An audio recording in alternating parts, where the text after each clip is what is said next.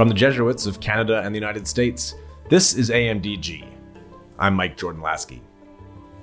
Here's an understatement for you. The last decade has been a challenging time for legacy print media. Heck, it's been a challenging time for online media. How many of your favorite local newspapers or blogs or websites have called it quits? You have to adapt or die. And the best ways to adapt aren't always clear. Few people have as sharp a perspective on today's media landscape as my guest, Father Matt Malone, S.J. Father Malone has been the editor-in-chief of America Magazine since 2012. America is the U.S. Jesuits' more than century-old flagship publication. And under his leadership, America has transformed from a magazine with a website to a full-fledged multimedia company, boasting a top-notch online presence, strong video production, and a whole collection of original podcasts. Father Malone's position at America also gives him a unique bird's-eye view of the Catholic Church, which might be facing even bigger challenges than legacy media. As Father Malone prepares for the end of his tenure at America at the end of this calendar year, it was really fascinating to hear his takes on the last decade and what roles a Catholic media company like America can play in our polarized culture. As we share this interview with America Magazine's current editor-in-chief, I'd like to take this chance to remember one of Father Malone's predecessors, Father Drew Christensen, who died last week at the age of 77. Father Christensen was an eminent global politics scholar and led the magazine from 2005 until Father Malone took the reins in 2012. In a lovely remembrance posted on America's website, Father Jim Martin remembered his old editor with these words. For someone who never wanted to be the editor-in-chief, Drew turned out to be good at it. Smart, thoughtful, consultative, wise, and kind. That last trait was the most important. Drew was an exceedingly kind person, always asking after you, after your family, wondering how your writing was going, recommending books or articles he thought you would like, offering you help whenever he could.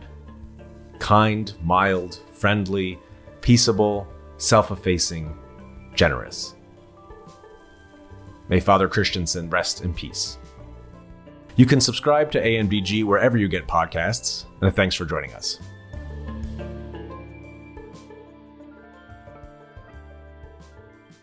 Well, Father Matt Malone, welcome to AMDG. Thanks so much for taking the time to talk. How are you?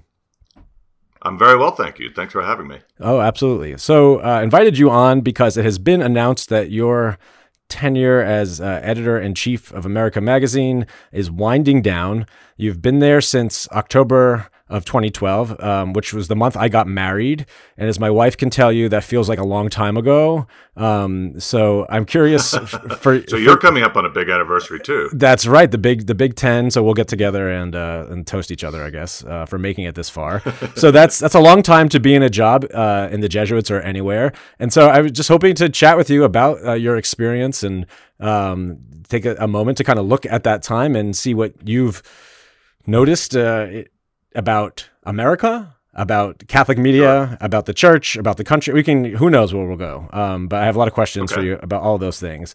So first of all, I guess maybe now, like kind of looking back over that time, when you think about some of the things you really wanted to emphasize at America, what are those things at the top of your mind? Things that you feel like were your top priorities, things that you've really worked toward? Well, yeah, thank you. That's a really good question. I think the most important thing that we've done at America is successfully transform it as an organization from one that really had a really great weekly print magazine. It was a great legacy, founded in 1909, a vital voice in the church and in the world for so much of that time. But like all legacy media, we faced the same challenges everybody else did.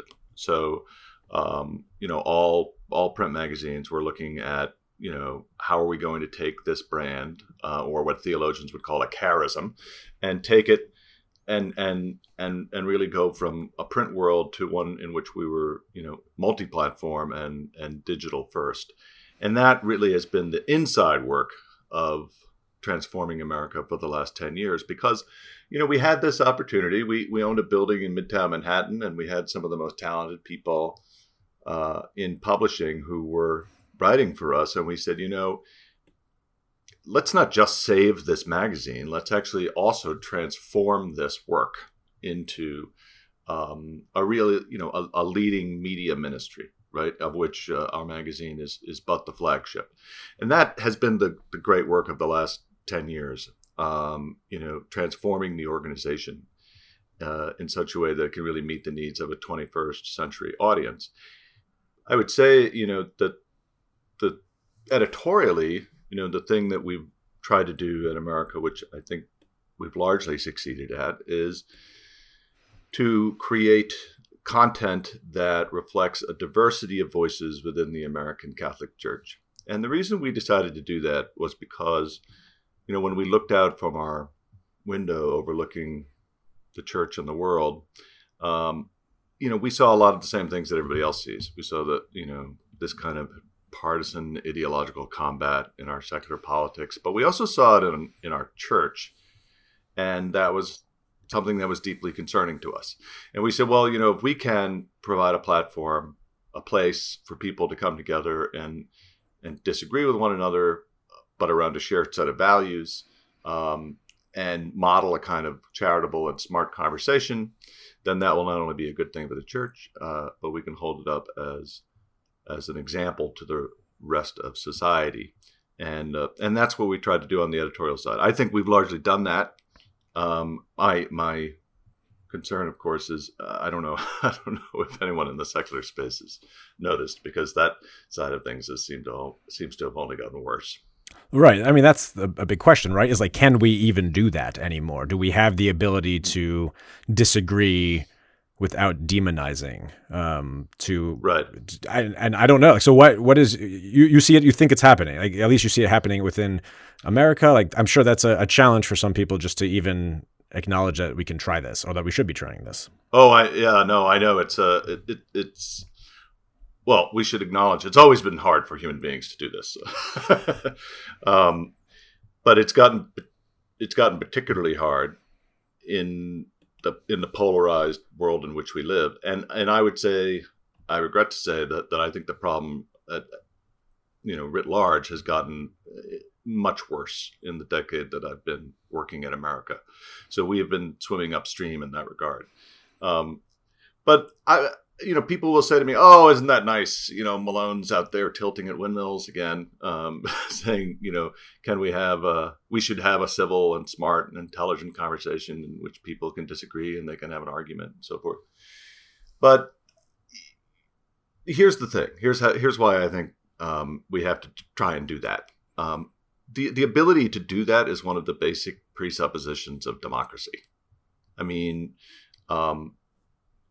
democracy is not, it doesn't require us to, to agree with one another. It actually presupposes that we don't. What it requires, though, is that we are able to do that in a way that is civil, that's intelligent, and that preserves our commonality.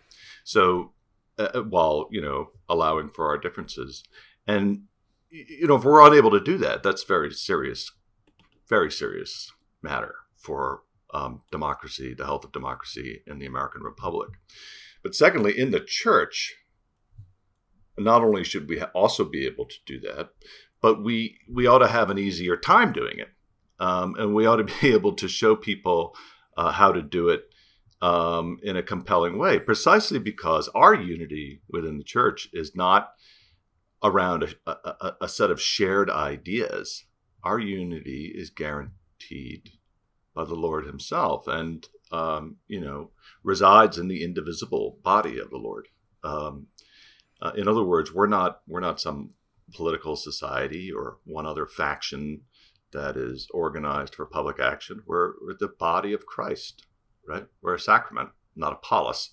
And that's why we above all ought to be able to disagree with one another, even around contentious and difficult issues, but we ought to be able to do it from a place of charity, knowing that ultimately each of us is involved in the work of discipleship, which is not ultimately about being right, but about being holy. And those are not always the same thing. I'm curious for you, like when you look back at your decade there, do you have an example in mind or a couple of a time in which you feel like America really lived that mission and came up with either a single piece or a series of pieces or an audio, video, or a collection of things that you held up and you showed to your staff and you said, yes, this is the way, or you showed to your board or to other Jesuits and said, this is what we want to be about? Are there examples that come to mind for you easily? Yeah, there are several. So I would say most recently, we just had a debate across our platforms about whether politicians, and particularly the President of the United States, Joseph Biden, who's a Catholic, ought to either present themselves or be admitted to Holy Communion if they advocate for positions in the public square that are at odds with what the church teaches, say and chief among those is the issue of abortion. No one is confused about how the church and all of us in this conversation feel about abortion. Everybody knows what the church teaches on that question. But you have different opinions about how that ought to be lived out in the real world, not only about what the public policy should be, but what the church's response should be to politicians who pursue a particular course of action. And, we had two bishops who openly disagreed in their approach in our pages and on our platforms. We had a conversation on podcast about it. On 3 podcasts about it. We had an entire readers forum of people who responded around that question. We were able to, get responses from the Vatican to weigh in that conversation. So, from my point of view, that was a really good example of how America ought to function. It ought to be a place where we can convene Catholics, and they can come together into a conversation. And it's a place where you can go as a Catholic and hear that conversation and take part in it. And so on that question, which was not just being discussed in America, but it was being discussed everywhere, even in the secular sphere. But I'm proud to say you didn't have to go anywhere other than America to really be exposed to the range of opinions about that question. And then you make up your own mind, right? And we trust that the education that the Jesuits gave you, either at a high school or a university, which is most of our readers and listeners and viewers, that you will be able to make that discernment. I have a lot of follow-up questions. One of them, most recently, about your listeners, viewers. That's a good question. Like, who is encountering you in different ways? What do you know about that? As someone who also is trying to reach people, curious about like who you see your audience is and what you're learning about them. Sure. So America's audience today is what it has always been, and it hasn't changed for at least 50 or 60 years. They're overwhelmingly Catholics. They are well-educated. They are college graduates. They are active in the church. They go to Mass at least once or twice a month. They're active in their communities. They tend to vote. They tend to be the people who write to their congressmen. And they have some affinity with the Jesuits. They went to one of our colleges, one of our universities, one of our high schools, or just were in a retreat. Or maybe they were just introduced to our work through, say, the spirituality of Jim Martin, Father Jim Martin, or another prominent Jesuit, and that is our audience. So, and the good news from a commercial point of view for America is there's 3 million of those people in this country, which is amazing to think about, right? It's a large number of people. So when I came to America and I said, hey, what are we doing with 40,000 subscribers if there's 3 million of those people? right? That's the problem that I set out to solve for. And I would say, from an editorial point of view, when you step back, presenting from just their sort of demographic qualities, when I think about that audience, what I think about is you have to trust that I've learned to trust, and we have in America, we've learned to trust the education they've received mainly from the Jesuit schools, either in the high school or in the collegiate network. That in other words, that unlike, say, a lot of people who are engaged in the public debate or on social media, that you can trust that our readers actually do want to hear a diversity of viewpoints, that they are interested in hearing alternative points of view and then making up their own mind in light of the things that they've been taught and they've learned. And you can trust them to do that. And I would also say that the other thing that I've learned about them is their incredible loyalty to the society.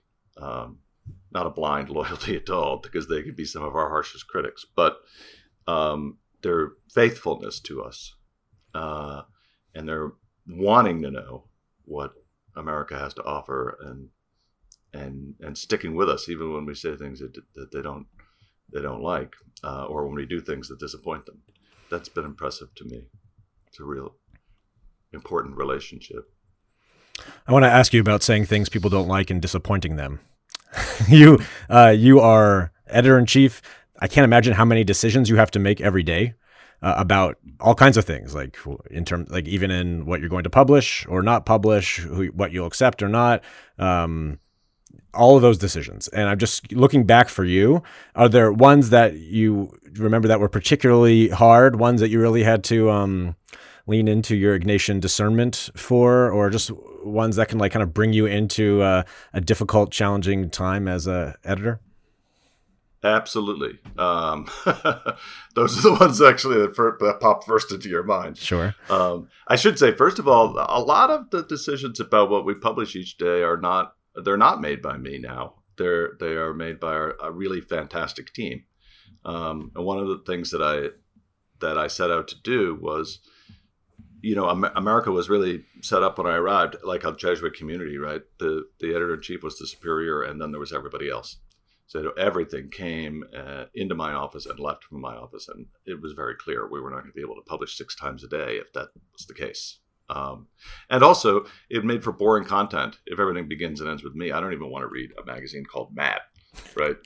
So we changed things, and a lot of so that we now work in teams, and those teams are able to commission stuff on their own, which they do. So a lot of times what you see during the course of the day is when you see it is also when I'm seeing it. Now there are exceptions to that, like if it's a big political story or it engages issues of faith and morals or something like that, then I've definitely been a part of that conversation and decision-making process. And so the ones that I would tend to think of, not only because they leave some sort of psychological remnant, but also because those are the very decisions I would have been pulled into and asked to make.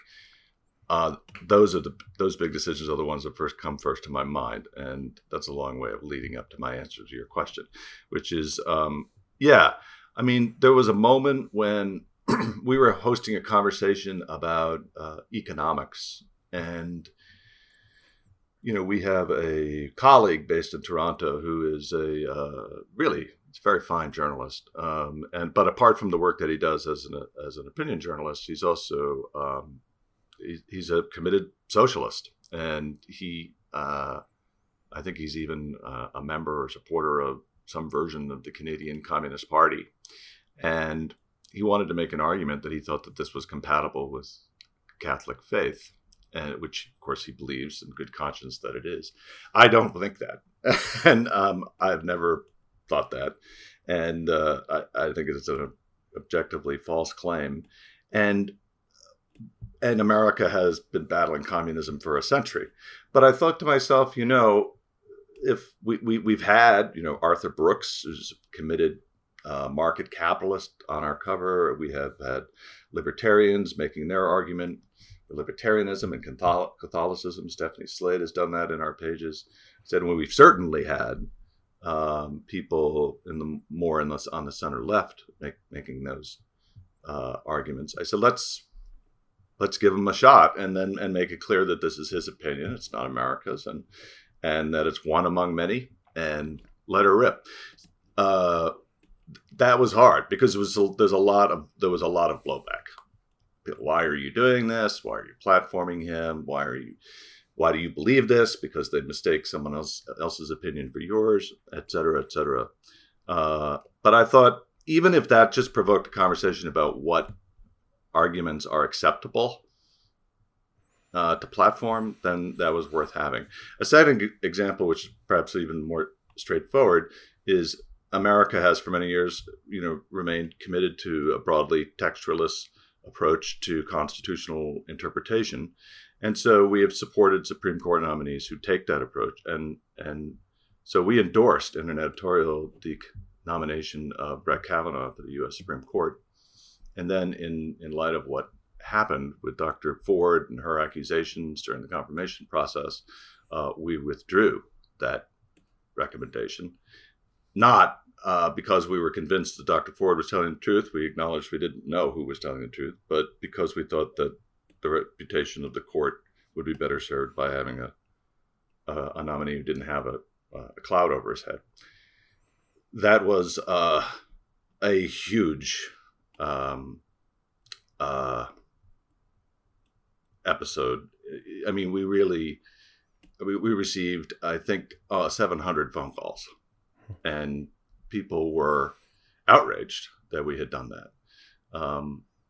And I don't think, in my 10 years, that's the single most angry the world has ever been in America in one moment. And I mean, I shouldn't say not everybody. Some people thought that was great. And a lot of people were like, well, why did you endorse him in the first place? Sure. No one's going to be happy then. No, but I would say that was a tough time for the staff, only because I don't think they had ever encountered that before. And I said to them, look, this is the watchword of the day is fearlessness. This is what we're here to do. So we're here to offer our perspective on contestable issues, the intersection, the church and the world, where there's a compelling moral issue at stake. And I was like, and this is one of them. And we had already waited on this, and we felt we had to do so again. And we did. And, at the end of the day, we wound up gaining subscribers from that publicity. But that's not why you do it, right? You do it because you think it's the right thing to do. And, you might be wrong in the end, but it's why we exist. Do you remember what that experience was like for you, just to go through that? Was it a lot of stress? Was it kind of feeling secure in your own mission? I'm just curious, when a lot of people are mad, what that's Sure. like. Well, I mean, I was most concerned for my staff and for the people on the editorial team, for the wonderful woman who answers our phone and what she was hearing from people.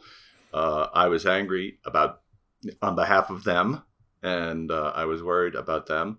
For my own part, I mean, I'm accustomed to being beloved and disliked, and I recognize that is almost always because of the office that I occupy and what I represent. So I don't tend to take it personally, either praise or blame. So another easy question is about the having a Catholic president now, which is an interesting thing for you. So you actually got to interview him as well when he was vice president, and have a background yourself in politics and political science. And curious how, having interviewed him and knowing and having a Catholic president, just from how has your experience there, your position at America, affected the way you've been kind of watching the Biden administration, and what are some things maybe that you've noticed that you might not have noticed had you not had those experiences? Well, I would say, I mean, like a lot like a lot of people, you sort of recognize the iconography of a Catholic, right? And it's a little disconcerting because we've never seen it before, really. Though we've had one Catholic elected president previously. But, like him having ashes on yesterday during his press conference, or making the sign of the cross before he does something, or pictures of him going in and out of Trinity Church, it still feels kind of weird that the president's a Catholic. So that's this sort of basic cultural Catholic reaction to it. And I wonder sometimes, like, what kind of if that's having any kind of evangelical effect, whether it's prompting people to be interested or questioning or critical around Catholicism. So, I suppose time will tell us that, and or survey work or whatever, but we don't have enough data to evaluate it at the moment. But I think the thing that seems unfortunate to me is this debate, which I'm very proud we hosted, about, the president and politicians and communion and, contestable social issues like abortion.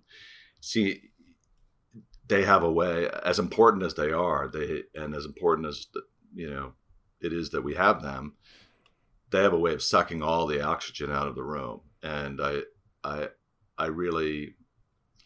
disappointed that we didn't. So much of the public conversation about Catholicism is about that, and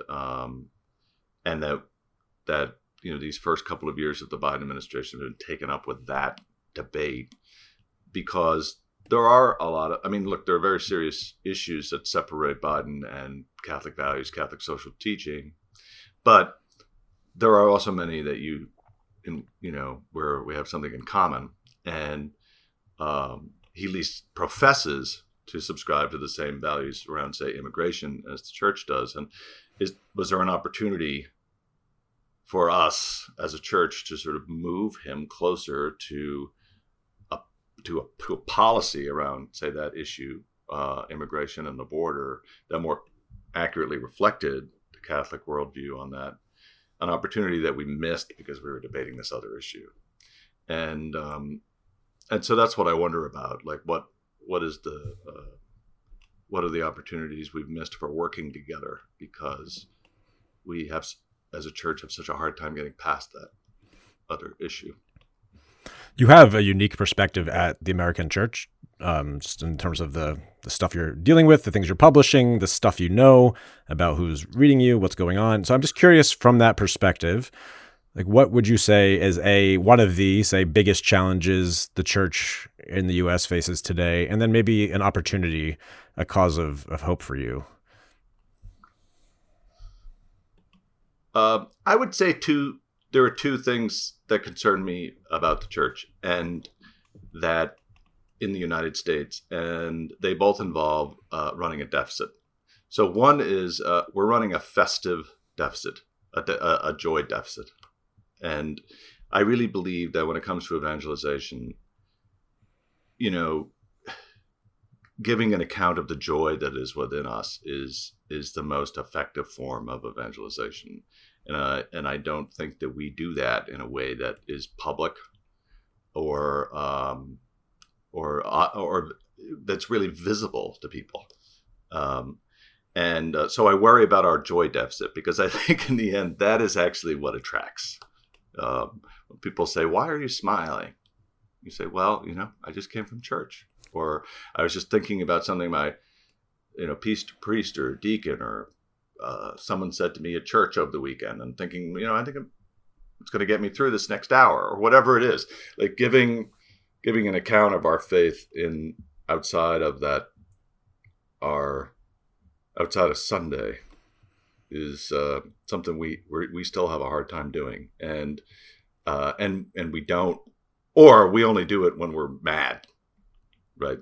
And so I worry about the joy deficit, or at least that's how it's perceived by others that we might want to invite into this experience of faith. And secondly, Um, I worry about our imagination deficit. So the risk for Catholics always is because there are certain truths, certain perennial values, ways of looking at the world and being in the world that come to us as gift and cannot be changed. We can sometimes have a hard time telling the difference between what those things are and what those things are not.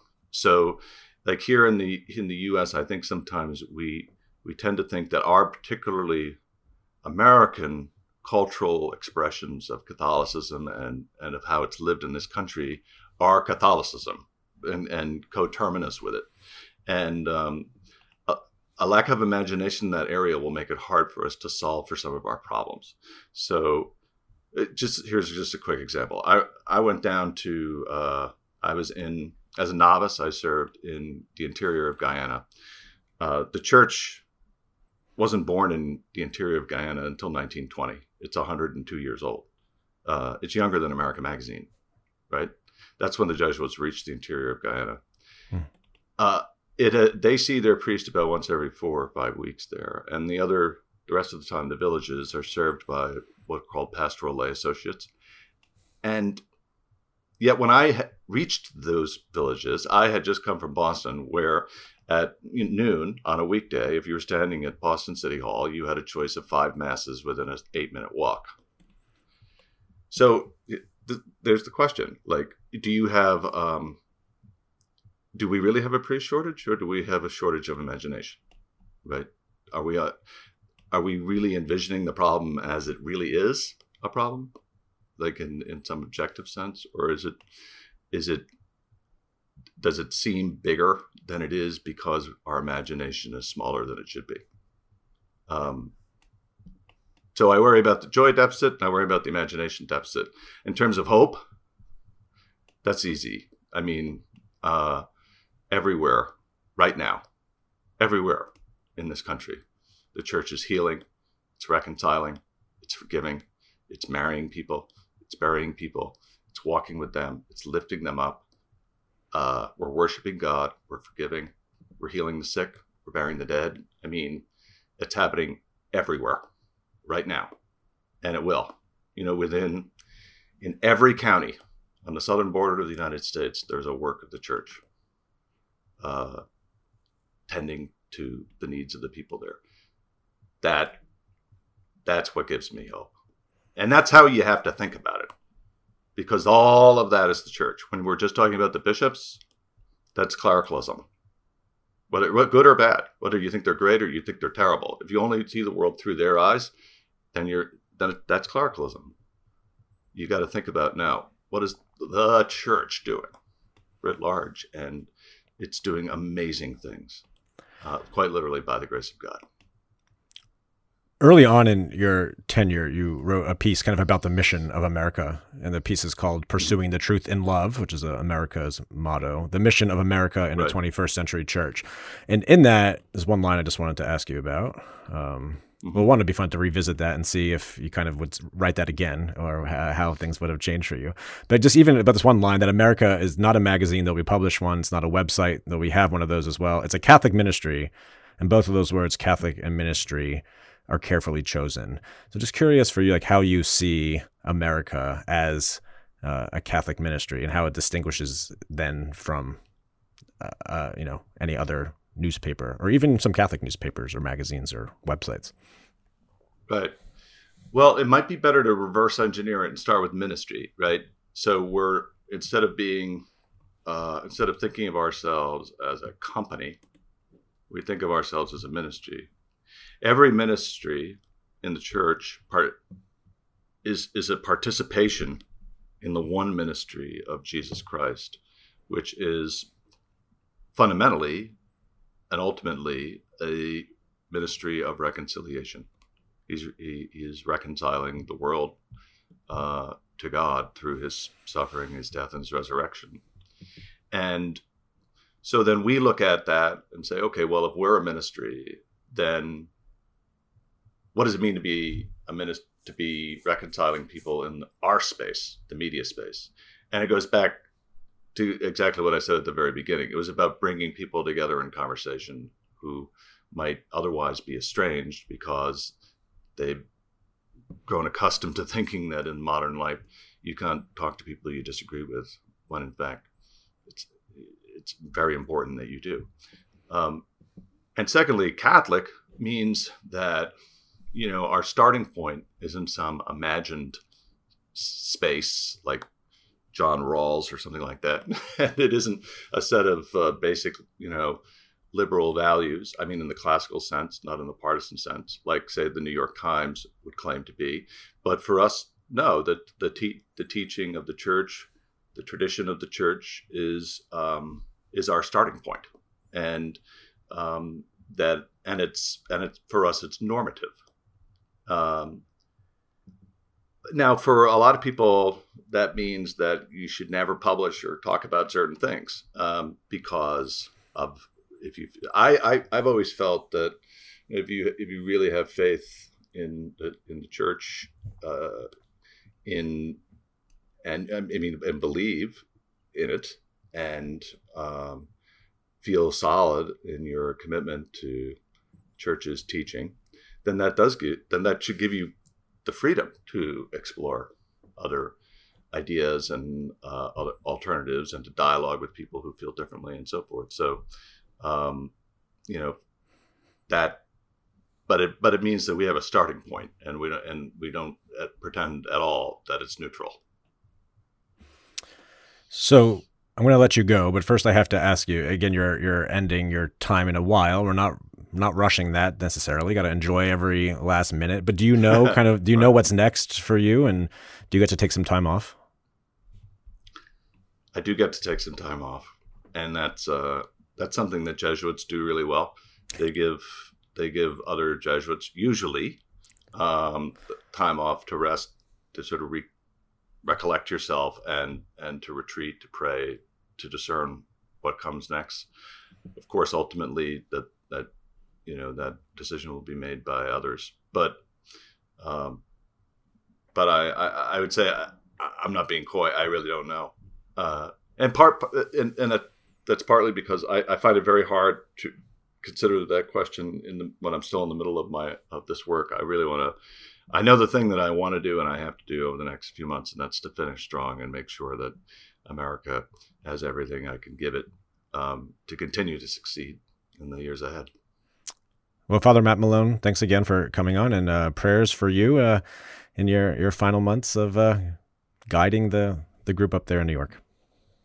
Thank you. It was my pleasure, Mike. Thanks so much for having me.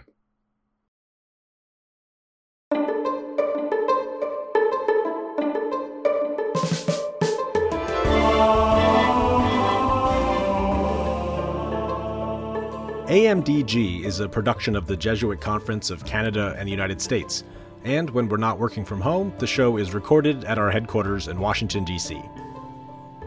AMDG is edited by Marcus Bleach, and our theme music is by Kevin Lasky.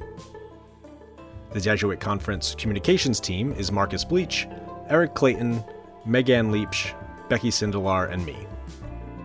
Connect with the Jesuits online at jesuits.org, on Twitter at Jesuit News, Instagram at We Are the Jesuits, and Facebook.com/Jesuits. Sign up for weekly email reflections by visiting jesuits.org/weekly. If you or someone you know might be called to discern a vocation to the Jesuits, connect with the Jesuit vocation promoter at beajesuit.org. Drop us an email with questions or comments at media@jesuits.org. You can subscribe to the show on iTunes, Spotify, or wherever you listen to podcasts. And as St. Ignatius of Loyola may or may not have said, go and set the world on fire.